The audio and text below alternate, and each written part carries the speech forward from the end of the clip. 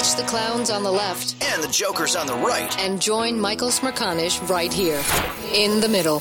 This is the Smerconish Podcast for independent minds. From today's Washington Post, there is this. An attorney for Dominion Voting Systems alleged Tuesday that Fox News withheld information that would have entitled Dominion to obtain more of network co-founder Rupert Murdoch's communications in the election technology company's $1.6 billion defamation lawsuit.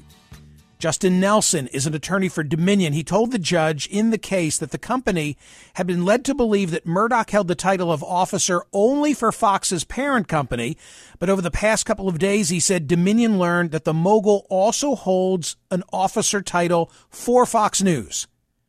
Quote, this alone has meant that we are missing a whole bunch of Rupert Murdoch documents that we otherwise would have been entitled to, said Nelson. It's very troubling that this is where we are. It's something that has really affected how we've litigated the case. The judge in the matter is Eric M. Davis. He echoed Nelson's frustration with Fox, saying the missing information about Murdoch's title may have affected his decision-making regarding a recent ruling that narrowed the scope of the case. I could have made an entirely wrong decision, said the judge. Then addressing the attorney for Fox News, he said the network has credibility problems. Well, tomorrow, jury selection gets underway in the case of Dominion v. Fox. Monday, the scheduled first day of trial. Lee Levine is a veteran First Amendment lawyer. He's had a long and distinguished career representing both Fox, CNN, major media outlets. He once represented me a long time ago. He's also argued before the Supreme Court of the United States. Hey, Lee, thank you for being on television. Thank you now for being on radio. I really appreciate it. My pleasure. What do you make of the story that I just shared with both you and the audience? I think that Fox, this is the latest in a number of incidents in which the judge has expressed from the bench frustration with Fox and its lawyers, now going to the point where he's saying explicitly in open court that the Fox lawyers have a credibility problem with him, and that just doesn't bode well for Fox as the lawsuit goes forward. The judge is clearly not happy about this. On the more specific issue of how Dominion was prejudiced, if at all, by Fox's failure to disclose that Murdoch was an officer of Fox News, it appears to center around two things. One is documents that Dominion believes it would have asked for and been entitled to had it known that. And I honestly don't know the extent to which that is true, but Dominion is certainly contending that they were led down a wrong path and were deprived of relevant documents. And the other is the judge who has made a number of rulings about whether Murdoch can be forced to testify live in the case in Delaware, whether Fox Corporation, which Murdoch also heads, is a proper defendant. The judge at least indicated that some of his rulings, probably on those issues, have been influenced in part by his belief that Murdoch was not an officer of Fox News. And he's at least suggested that he may have to revisit some of those rulings. The burden of proof is on Dominion. They're the plaintiff. It's an actual malice case. What must they show in this particular matter? They have to show that responsible persons at Fox, that is, people who were responsible for the broadcasts that they're suing about, disseminated those broadcasts, and specifically the statements made on them by Rudy Giuliani and Sidney Powell and Mike Lindell, that they knew those statements were false or that they were probably false.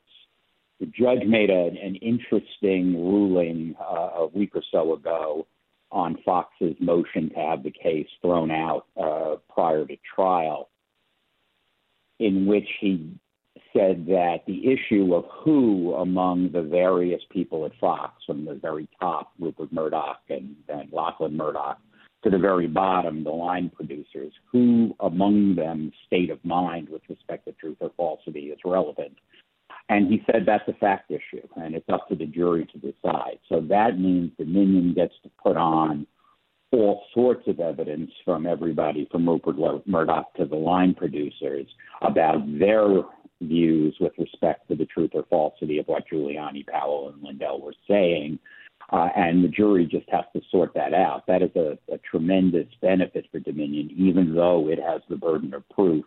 It gets to put on a boatload of evidence that's come out in discovery that various people up and down the line at Fox knew this stuff was false when they were putting it on the air, and that should be very helpful to Dominion. In other words, the texts and the emails and the deposition testimony that has gotten so much attention recently, and I've read aloud from some of that material here on radio, what you're addressing, I think now, is whether what Tucker Carlson, for example, may have said on a particular day to one of his producers, can that be imputed to the company at large? Correct. And, I think that Fox is going to make some sort of effort to blow a hole in Dominion's efforts to connect the dots between what Tucker Carlson said on X day and what Maria Bartiromo put on the air on Y day.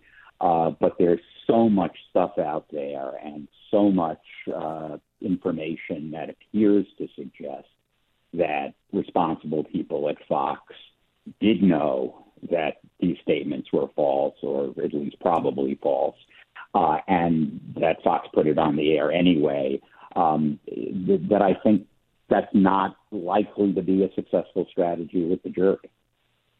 Can Fox wrap itself in the idea that this was all opinion? Hey, we put Sidney Powell on air. She was, after all, the president's lawyer, and she was offering her opinion as to fraud that took place. No. The judge ruled a week or so ago that, and he went through broadcast by broadcast and statement by statement, and ruled with respect to each one that they were not opinions, that they were statements of fact capable of being proven false, and moreover, that they were in fact false. So the issues of opinion and falsity and newsworthiness, all of the defenses that Fox rolled out prior to the judge's ruling a week or so ago are now off the table. In fact, yesterday there was a hearing in which the judge admonished the Fox attorneys, again, didn't seem to be happy with them, and told them they could not raise an argument that the hosts, the Bartiromos, the Piros, the Dobbses, put this stuff on the air because it was newsworthy. They're not even allowed to say that. The most compelling aspect of the case to me, the most compelling evidence that I have seen, is the so-called wackadoodle email that gets sent and ends up in Sidney Powell's hands and then forwarded to Maria Bartiromo. And even though the author of it referred to it as a bit wackadoodle, it leads to Sidney Powell being invited on air. I mean, that I would think would have a devastating impact on a jury. I know, Lee, when I read it on air here, I had callers saying I had no idea. You know, it's one thing to hear what Tucker said to his producer, but when you hear the core, the sort of germination of some of this, it was frightening. Yeah, it's incredibly powerful evidence, but there's lots of other incredibly powerful evidence. There are documents now showing that the brain room, the entity at Fox that was responsible for fact-checked all these claims by Giuliani and Powell and sent a report to the news people at Fox and the opinion hosts at Fox saying that this is all false, but it had no impact. And there's also the now famous Suzanne Scott, the CEO of Fox News, email in which she says, not putting these people on the air or fact checking what they say is bad for business. Right. Yeah. I would have to think that at some point that quote is going to get blown up on a screen and shown to the jury while she's testifying. Lee, you would think that as you and I are having this conversation and these trial attorneys are getting ready to pick a jury tomorrow, that the judge must be trying to bang heads together and bring it to some resolution.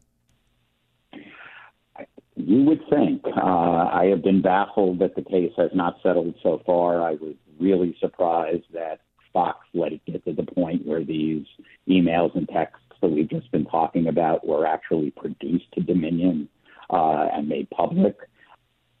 I have no idea why the case has not settled to date, and I would think that there probably are discussions going on right now, but I don't know for sure. It's possible that Fox is waiting for jury selection tomorrow to see what kind of jury it draws and whether it has reasonable hope that there are a couple of folks on that jury who will hold out for them. But I am very surprised it hasn't settled. I think anyone listening to the conversation that I'm having with Lee Levine would recognize that we both think it's a strong case on liability, even with an actual malice standard. This is the Smerconish Podcast from SiriusXM. Listen to Michael live weekdays on POTUS, SiriusXM Channel 124, and on the SXM app. I think anyone listening to the conversation that I'm having with Lee Levine would recognize that we both think it's a strong case on liability, even with an actual malice standard. Can Dominion justify its claim for damages? This keeps getting regarded as a $1.6 billion case. Yeah, the $1.6 billion number, as you know, Michael, is just something Dominion put in the complaint. I mean, it claims to have support for that, and it will have experts who will testify to very big numbers. But it's a number that's designed to draw attention of the media and headlines. But that said, Dominion is going to put on a strong case of damages, and Fox is going to try like heck to limit that number. And I think that that's really where the bulk of Fox attention is going to be focused at trial, is trying to keep that number down and suggest that Dominion did not suffer and cannot be expected to suffer in the future anywhere near that number in terms of damages. Lee, if they can meet an actual malice standard, I would imagine they can meet a punitive damages standard. That's a tricky issue in this case. Why? Fox has a non-frivolous, reasonable argument that under New York law, which governs this case, Fox News not only has to prove knowledge of falsity or probable falsity, the constitutional First Amendment standard, but also under New York law, it has to prove common law malice, as it's called, which is typically defined as ill will, hatred, spite. And there's a real issue about whether or not the folks at Fox News had any animus toward Dominion, as opposed to a larger agenda to placate its audience.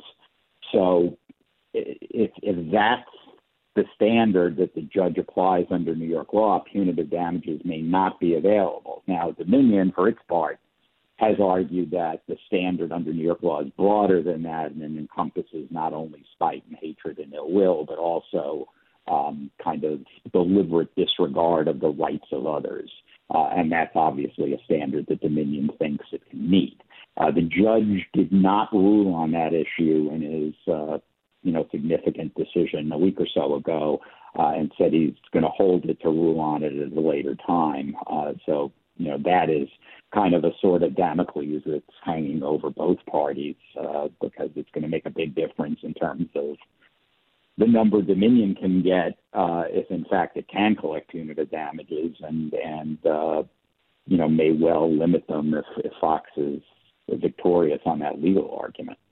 I get, final thought, I get that Fox is not covering this, but they won't be able to shield the world from what would unfold in a Delaware courtroom over the next 4 or 5 weeks if every one of those marquee personalities and the leadership structure, including Murdoch, is paraded in front of a jury. I mean, this, from a public relations standpoint, this could really be problematic. Final thought is yours.